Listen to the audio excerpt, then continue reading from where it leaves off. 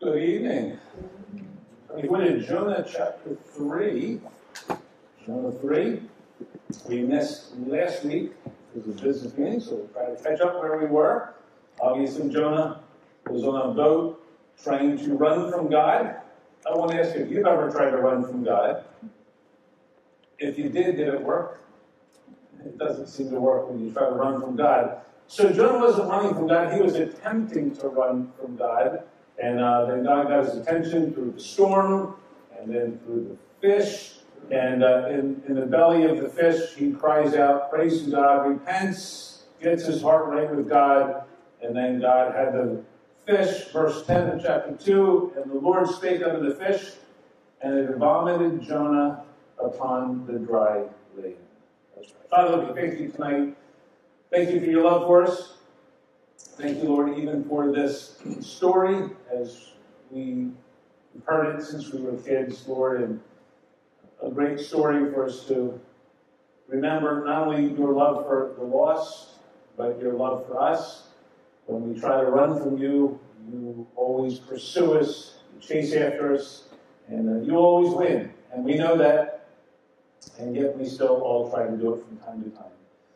So Lord, help us as we continue to study this story to understand that you have an incessant love for us, to follow in your will, to do what you want us to do, because you are always right, and we are not.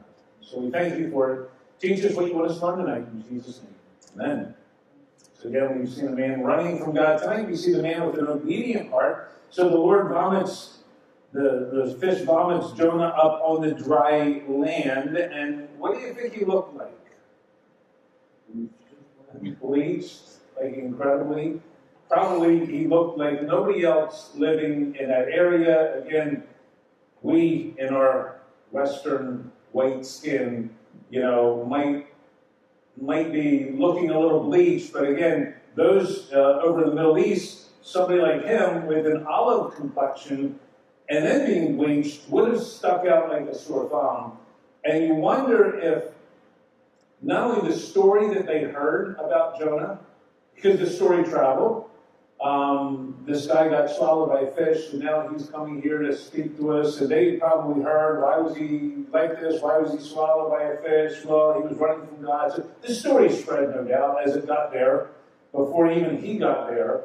And then his appearance, no doubt would have been something that caught everybody off guard. And they looked at him, and here he is proclaiming and preaching, and the word of God went forth. So, chapter 3, verse number 1, God sends his prophet one more time. The word of the Lord came unto Jonah the second time, saying, Arise, go to Nineveh, that great city, and preach unto it the preaching that I bid thee. So Jonah arose and went unto Nineveh according to the word of the Lord. Now Nineveh was an exceeding great city of 3 days' journey. So here's the message that God comes and gives to Jonah. And what was the message? Go do what I told you to do the first time. Like, remember I told you to go to Nineveh and preach and proclaim the word unto them. I wonder if Jonah was thinking, after all that he went through, after he got his heart right with God, the fish puts him up on the land again, and he knows God has a mission for him. I wonder if he was thinking, now God's going to tell me, all right, now that that's over, I want you to go to this place, somewhere different. You wonder what was in his mind. And when God said, all right, here's my mission for you now, same exact mission. If that were me, I would have been hoping, all right, God, I learned my lesson, and probably you learned that I don't really want to go there, so you'll probably at this point use somebody who really wants to go there and minister, but I don't want to go there. But God doesn't work that way, does he? God often will say, all right, here's what you did. You failed the test. But since I'm a good and loving God, I'm going to give you the same exact test. God does that in our lives all the time. He will, when we fail the test and we get things right with God, he will often say, all right, I'm going to try to teach you this same lesson over again, because I can't take you deeper until you learn this one. So I want you to learn this lesson. So he says to Jonah, all right, here's the message. I want you to go to Nineveh, great city, go preach against it, the preaching that I bid you to do. Then it says, and Jonah arose and went to Nineveh. It's about a 500-mile journey. Again, he's probably traveling by foot to get there. Certainly had to clean himself up a bit. He certainly has to make sure that his heart is right as he goes there. So what's his motivation when he goes to preach against the people in Nineveh? Why is he going? Is his heart right with the Lord at the time when he goes and does this? Because we know it's not in chapter 4. We know his heart's not right.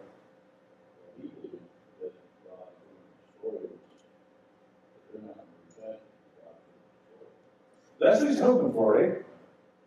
But in the back of his mind, what's he thinking? I'll go, but I don't want to. If I go, they're probably going to repent. I don't want that to happen. But he does go, which is a good thing, right? Because we've all been told to go, and we've told God, I'm not going to do what you want me to do. And we wrestle with God, and finally get God wins, and then we're going to do it like he did it. But again, now it goes back to the motivation. Why is he going? And again, we can't see inside of his heart. Now, God can, and God's going to use him. And if his heart wasn't right here, do you think God would have tried to get his attention a little better? Probably. So it appears that he's doing his best to make sure that his heart is right with God, even though he's doing something he doesn't want to do. You ever wrestle with that? Isn't that a constant battle that we face? Because God often puts us in those positions where he says, listen, here's what I want you to do. And we're like, yeah, but I don't really want to do that, Lord. I would much rather be a missionary to Hawaii, or some other exotic island. And God says, I know, but I'm going to have you do something different. And he often has us do things that we don't always want to do. Why does God do that?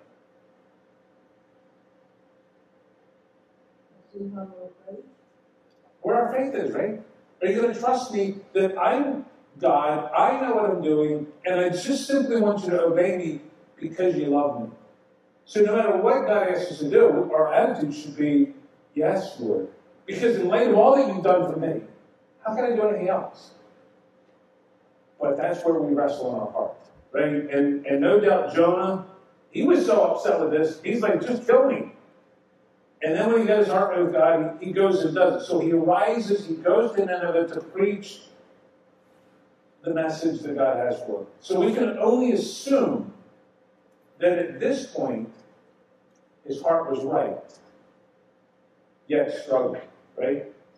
I will do it, but I don't really want to do it. Lord, help me, because my attitude stinks sometimes, but help me to do it.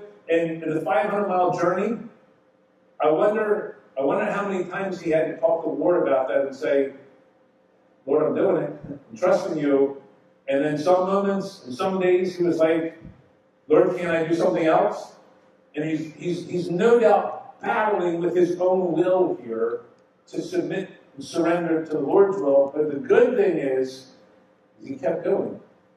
He kept trusting in the Lord. There's a thing I put on Facebook tonight, a good article, but it talked about that concept of when we struggle with doing what God wants us to do, but we still say, I'll do it.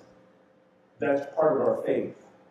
It's like, Lord, I'm struggling here, but we keep walking. We keep stepping forward. And that's, I think, where Jonah's at. I don't think his heart is like, all right, things are perfect between me and the Lord now. He's wrestling, but taking steps of faith. So.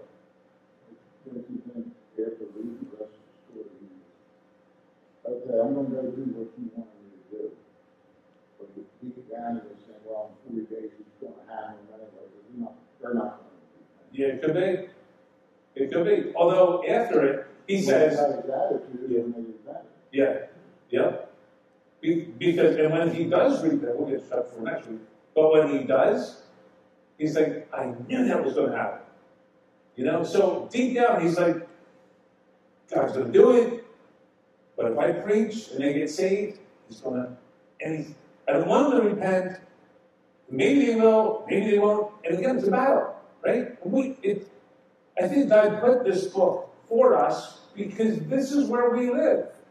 We live there often, where we wrestle with the will and the mind of God because God doesn't make sense to us at times. And we scratch our head and think, but God, I would have done so much different.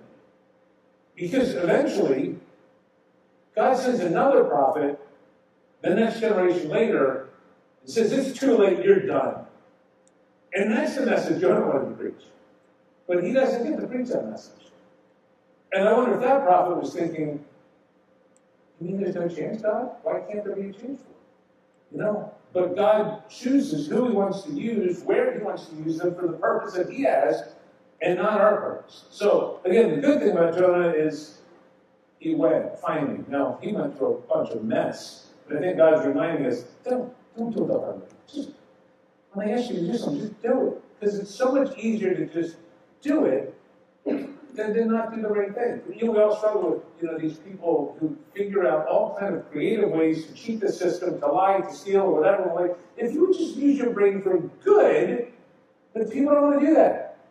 That's what God says to me. You know what? If you just obey me, whatever I tell you to do, your life would be so much easier. Well, but I don't like that, so I'm going to figure a way around you. And God says, you can't figure a way around me.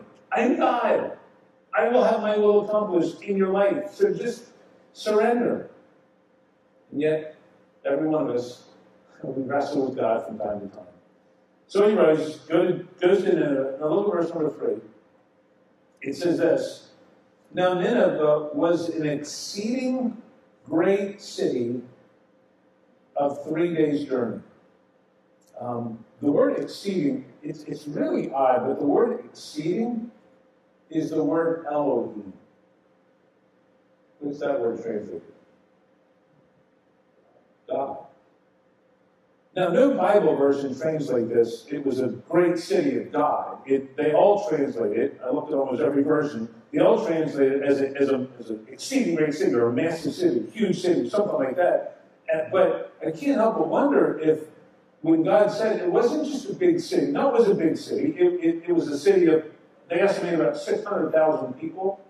It was a 60-mile in circumference. It had walls that were 100 feet high where you could fit 3 chariots abreast across the top of the city. So it was a massive city with a lot of people, and I think that's the concept. There was a lot of people in that city. It was a big city.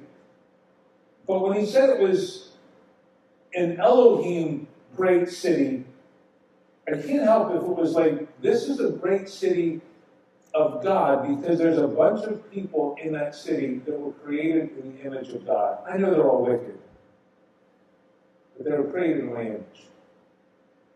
We look at a lot of places in our world and we think there's a lot of wicked people in this world. But every ungodly person was created in the image of God. And God died for every single individual, and he wants us to have a compassion and a burden to reach out to the lost around us. And we try, right? Because we want to reach out to those who are sinners and heading toward hell, but not the ones that are like the dregs of society who are just evil and wicked all the time, right? That's where we struggle, which is where Jonah struggled. Because we all know that there are some people who are like, man, they deserve the entire full power of God's judgment for all of eternity. And, they deserve it. Well, that was the heart of Jonah. And God doesn't want me to have that heart. God wants me to have a heart of compassion toward everyone. Because think of the most ungodly person that you can think of today who deserves the full judgment of God. And but by God's grace, that's you and me.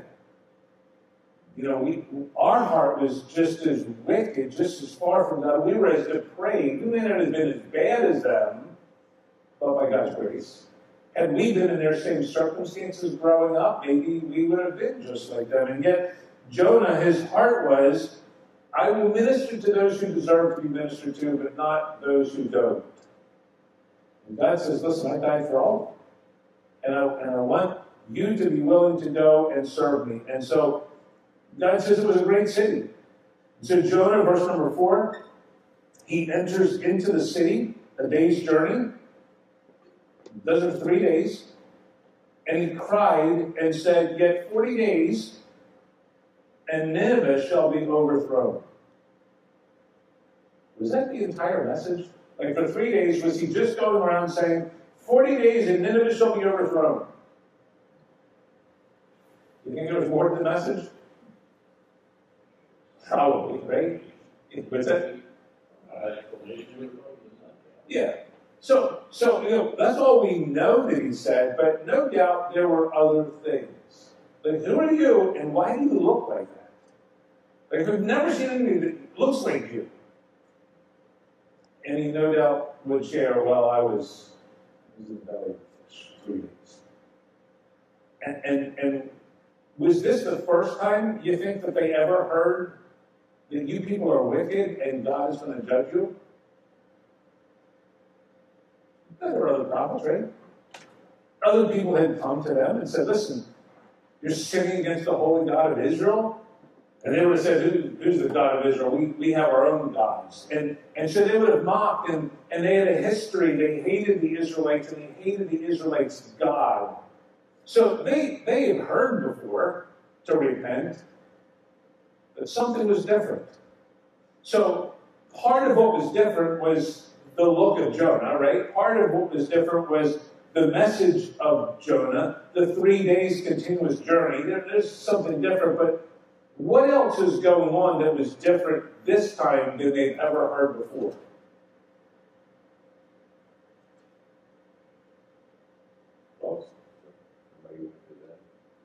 Somebody went to them. So they've had a prophet being sent by God to them, right? They didn't just hear it, hearsay or whatever. So a prophet has come to them, sent from God, an unusual prophet. Anything else?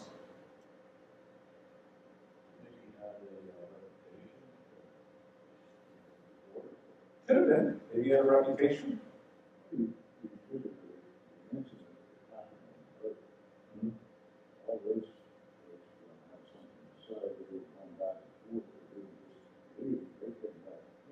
Yeah. He has this miraculous delivery where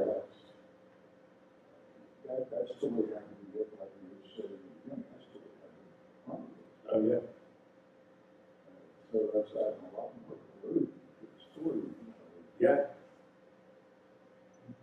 So that story not only traveled to Nineveh, but it traveled to the Ammonites, right? The Moabites. Did they have a massive revival? So something unique is going on in Nineveh. When the Great Awakening took place in America here, it was the great preaching of Jonathan Edwards and others, right? But there's something else that was going on. What was that? Just war, right? What about the book of Acts, Acts chapter 2? Is it just because Peter was a phenomenal preacher? What was going on in Acts chapter 2? The Holy Spirit of God was working. Right? So, we look at Jonah's message, 40 days and Nineveh is going to be overthrown. And massive revival. Like the whole city is revived and gets saved. It wasn't because he was a great preacher. Have there not been times when you have clearly shared the gospel with somebody? You're like, man, I just went through everything. How could you not get this? And they're like, nothing. And there's other times you maybe share the gospel and the eyes are open. You're like, oh. Was it all in your delivery? Or was the Holy Spirit working? No. Yeah. Yeah.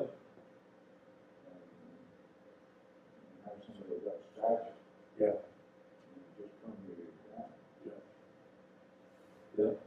But again, people can't be saved apart from the Spirit of God working. So, do we need to be prepared with the right words and the right message? Of course. But we also need to be praying that God would work in our hearts, that God would do His work. Right? Just like the funeral today, those who, a lot of people that were there, and a lot of people that were unsaved there, and all we can do is share the gospel with people. We've got to pray that God would work in people's hearts, because apart from the working of God, it's not about a human being convincing another human being of the truth of God's word. It has to be activating more of the Holy Spirit of God in somebody's life. And for whatever reason, God chose to breathe on the Ninevites with His miraculous power. And it wasn't because Jonah was praying for him. Maybe there were other people praying for him. We don't know. But for whatever reason, God chose to do a great work in Nineveh, to change people's lives. And again, is that like a one-off, or is that something that could happen again in certain pockets of the world? We're seeing it, right? Not too many places in America, right? But we're seeing it in different parts of the world where the Spirit of God breathes on a group of people and massive people are getting saved. And praise God, in some churches and some communities and some nations, and we want that here, right? Wouldn't we love to hear that, Carney's Point, the Holy Spirit worked in Carney's Point, and people were massively getting saved in a great way? Again, that can't be because of any programs that we do or anything that we manipulate or whatever we might advertise. It has to be the power and the work of God, which goes back to, well, how do we get that? Pray a lot. Right? We need to be praying personally, praying as a church, and seeking the mind and will of God. But God will do what He wants to do, when He wants to do it, and the time He wants to do it. And there's nothing we can do about it to change that other than beg God to do something. And we all have individuals in our lives that we would love to see come to know Christ. And again, we can share the gospel, we should. We can, live the gospel, we should. But we need to pray that God will get a hold of their heart, because apart from the working of God, nobody can be convinced of salvation. Just look at your salvation. How did it come about? Even if you grew up in a Christian home, it came about because God was working in your heart first. And that's what's going on here. The people of Nineveh, verse 5, they believed God. They proclaimed a fast, put on sackcloth from the greatest of them even to the least of them. For a word came out of the king of Nineveh, and he arose from his throne, and laid his robe from him, and covered himself with sackcloth, and sat in ashes, and caused it to be proclaimed and published through Nineveh by the decree of the king and his nobles, saying, Let neither man nor beast, herd nor flock, taste anything. Let them not feed, nor drink water, but let man and beast be covered with sackcloth and cry mightily unto God. Yea, let them turn every one from his evil way and from the violence that is in their hands. Who can tell if God will turn and repent and turn away from His fierce anger, that we perish not? So again, the king hears it. The word comes to the king, hey, there's this guy, Jonah, walking through the city, proclaiming that in 40 days judgment's going to fall. And the Holy Spirit got a hold of his heart.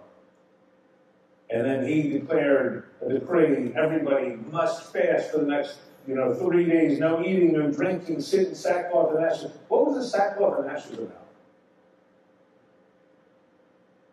Why did they sit in sackcloth and ashes? What is sackcloth? It's like some kind of skin or animal skin, and they would cover themselves. It was itchy. Why would they want to put itchy stuff on it? That was a form of repentance, right? It was like, I am going to do this, in a sense, punish myself and make life uncomfortable and pour my heart out to God and sit in ashes. And it was a form of repentance. It was a form of, we are sorry for our sins. And so the king lays aside his robe and publicly does that. And then everybody else is ordered to do that. And man and animals, you can't eat or drink for 3 days. How long can you go without water? 3 days. You can go without food a long time, but without water 3 days. But his attitude is, We are going to take it to the very depth of almost death, begging God to forgive us of our sin. And again, they were genuinely repentant and begging God to forgive them. And the people as a nation, again, 600,000 people estimated in that city. And we don't know if everybody was serious, but many of them were clearly serious, and God sent a revival. And you look at that and think, wow, how in the world did that happen? Because Jonah didn't want that to happen. Like, you would think he would have sent a prophet who really wanted that, whose heart was, I really want these people to repent. His heart was, I want these people to die. But that's the way God works sometimes. And again, God used Jonah as the trigger, but ultimately it was the power of God that was working, where God sends a revival among the people. John 6:44 says, no man can come to the Father except he draw them to himself. Again, God did that in our lives, and God maybe used your parents or a sibling or a friend or somebody in your life as the trigger to bring you to God. But ultimately, everybody is saved because the Holy Spirit of God is working on us. And apart from the Spirit of God, we're dead. And He worked, and he breathed, and he used these people to come to God. So were these people genuinely serious about turning from their sin? Genuinely serious about turning from their gods and worshiping Jehovah? Or was this kind of like a foxhole prayer? Like, let's all do this so that maybe God will see us and we won't, be killed. You think they were serious? No. He Saw their works. Did He see their hearts too? Because God can see our works, and our works not match our heart, and God judges us based on what's in our heart. Right? Because a lot of good people in this world do a lot of good works, but their heart's not right. Hold your place here. Let's look at a couple passages that talk about this. Go to Ezekiel chapter 14. Ezekiel 14.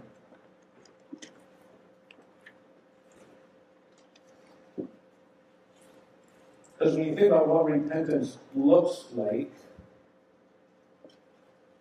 he used the passage in Ephesians 2, the funeral, for by grace you saved through faith, not in yourselves, it is a gift of God, not of works, lest any man should boast. Now, what's verse 10 say? Is that? That's 8, 9. Yep. We're His workmanship, created in Christ Jesus unto good works. So God clearly says, listen, your good works have nothing to do with you getting saved. It's all of faith. Once you get saved, what does He expect? Good works. So I have to do good works? After salvation, yes. He expects that. Because once we are saved, there is a repentance from our dead works unto new works, and we this new man in Christ, and God uses that to make us more like Him. And so when you're genuinely converted, you will want to do good works. Ezekiel 14, verse number 5. It says that I may take the house of Israel in their own heart, because they are all estranged from me through their idols. God talked about their heart and the idols that were in their heart. God saw their heart. God saw their idols, and God couldn't take them unless they turned from their idols. We can't turn to God unless we turn from something. I often use the idea of repentance is a 180-degree turn. I was going this way, and now I'm going this way. And that's the idea of genuine repentance. Go to Isaiah 55. Isaiah 55. Verse number 7. Verse number 6. Isaiah 55, verse 6. Seek ye the Lord while He may be found. So is there a time when maybe God can't be found anymore? Seems like it. When you're dead, right? Or when the Holy Spirit says, I am done. I'm not going to continue to seek after you. And sadly, that I think there's a point where some people may get to. Call ye upon him while he is near. Let the wicked forsake his way, and the unrighteous man his thoughts, and let him return unto the Lord, and he will have mercy upon him, and to our God, for he will abundantly pardon. Again, that's repentance. It's forsaking our way, forsaking our unrighteous thoughts, and returning unto the Lord, and that's when he can have mercy upon us. And we know in 2 Corinthians 5:17, therefore, if anyone is in Christ, he is a new creature. Old things are, and all things are become new. So again, that's repentance. And we understand that the people in Nineveh, they couldn't just say to Jonah, or if they had said to Jonah, all right, Jonah, we're going to give up our God, and we're going to worship your God, and we're going to every Sabbath, we're going to set up synagogues around, and we'll go to the synagogues every Saturday. But we're still going to be wicked, ungodly people. We're not going to change any of our actions. We're just going to add God to our lives. But we're still going to go around and we're going to kill people and pillage, and we're going to be filthy and immoral. But we'll worship Jehovah. We'll just switch gods. Would that have been repentance? We're like, no. What's that? Yeah, we'll give you Saturday. But, the rest of the week is ours, and we're not going to worship God on the rest of the week. We're going to live the same way we've always lived. Is that okay with you, Jonah? Is that okay with Jehovah? Jonah would have said, are you crazy? God wants a change of your heart. He wants repentance. And sadly, that's what a lot of people think. It's like, I'll pray the prayer, I'll do whatever I need to do, just so I can go to heaven when I die, but that's all he gets from me. And so Jonah preached faithfully. God saw their works. God saw their heart. Isaiah 29, God says, people honor me with their lips, but their hearts are far from me. So they didn't pull the wool over God's eyes here. This was a country that genuinely repented and genuinely invited God in to change their lives. And there was a genuine change for a generation. Now, the next generation fully turned their hearts back to wickedness, and God did come in and judge them.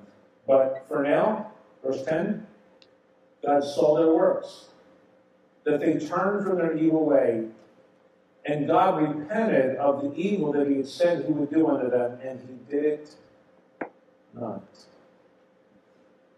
Can God repent? Can God change his mind? Well, from our appearance, it appears that God has changed his mind. Sometimes God used wording to make it look like it, but was God shocked by the fact that they repented? He knew it. He knew what was going to happen. It's not like he said, Jonah, go tell them the judgment is coming, and then Jonah does it, and they repent, and God's like, oh no, now what do I do? So I better change my mind. I better change what I said. No, he knew what was going to happen. He did give them an ultimatum, and because they responded, he responded in kind, and he withheld the judgment for a generation. And the judgment would come.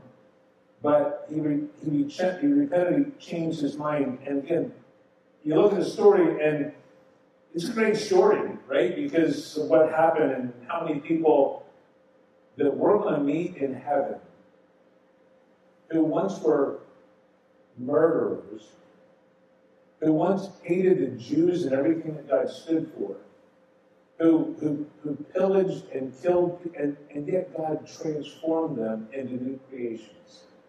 And we're going to get to meet them in heaven one day and share eternity with them. And, they're going to have a story to tell. They're going to share. You have no idea what took place when this guy, Jonah, started walking through town. And so it's going to be a great story that we're going to be able to share and hear about in eternity. But you look at the story and you think, Jonah didn't want to preach that message. Jonah would have much rather have been a failure as an evangelist. Like, he would have much rather, I just went to Nineveh and preached faithfully and nobody got saved. They're all going to hell, is what he would have thought. But no, Jonah goes, not really wanting to do this, and he becomes known as one of the greatest evangelists in the history of the world. And Billy Graham was phenomenal, and can't tell how many people came to Christ through his crusades. John Whitfield and others, you wouldn't wish they could have had a story to tell like Jonah. But Jonah didn't want to tell the story. Jeremiah preached for 40 years from the heart, the weeping prophet. How many people were ever saved under his ministry? As far as we know, 0. 40 years? The great prophet Jeremiah, and as far as we know, nobody was ever converted. Was he a failure? No, it's just that God didn't choose to breathe on the people that Jeremiah preached to. Noah preached 120 years. How many results? None other than his family. Was he a failure? No, he was faithful. Again, our responsibility, and maybe you say, I've witnessed to people before and nobody's ever got saved. So why bother? Well, we bother because God told us to do it. And we bother because people are dying and going to hell, and we may be getting voice in heaven. And we don't know if the 500th time we witness to somebody, the Holy Spirit's going to breathe on them and they're going to be saved. It's our task to tell. It's our task to live it. It's our task to be faithful. And again, God is a God who wants to save people. He's not willing that any should perish. And some people get many opportunities, and some get one opportunity. We don't know when and why, but whatever God does is right. And we need to just trust God with the results. Don't trust God with what makes sense to us. Because if you try to figure out what makes sense to us and God and how that works, it just sometimes doesn't. He does what he wants to do. In fact, one of the verses we read, the very next verse was, my thoughts are not your thoughts and my ways are not your ways. I have a plan. My plan is perfect. Your plan isn't. Just follow me. Just be obedient to me. God's looking for me to have an obedient heart to God. Even when it doesn't make sense. He says, just follow me. Just do what I tell you to do. It'll be so much easier. Stupid me. Sometimes stupid you, we wrestle with God, don't we? Like, I'm not doing that because it doesn't make sense. It doesn't look right. It doesn't feel right. So I'm going to do it this way. And every time we do, that was a bad detour, right? We ultimately have to come back to God and we have to say, God, that was wrong. I need to get right with you. And when we need to do that, we need to do the same thing these people did. Repentance is not, I guess that probably wasn't the right thing to do. We need to repent of that.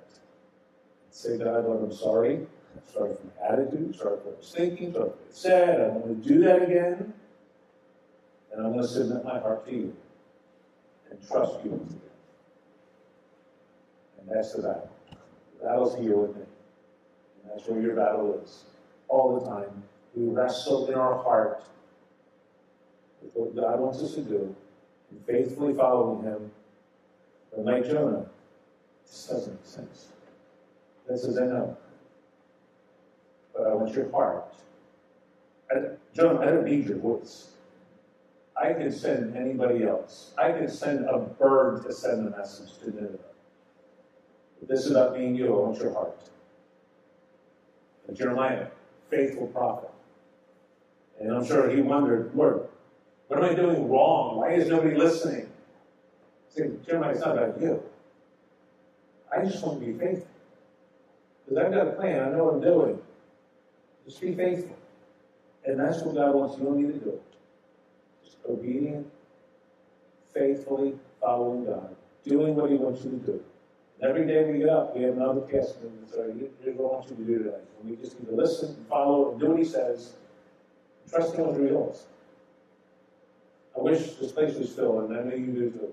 And I hope you invite people and talk to people about Christ, but sometimes it's like, but why isn't God blowing on Bethel? I don't know. But let's pray that he would. And let's do our best and trust God with the results. Because he's not looking for this place to be filled, evidently right now. He's looking for all of us to have obedient hearts. Doing the same thing in Calvary, our Bible, all around the world, every church in America. That's what he's looking for. Are my people's hearts right with me? And if our hearts are right with him and we're doing our job, when we stand before God one day, all he wants to say is, well done, thou good and faithful servant. We can't manufacture results. It's about where our heart is with the Holy Spirit.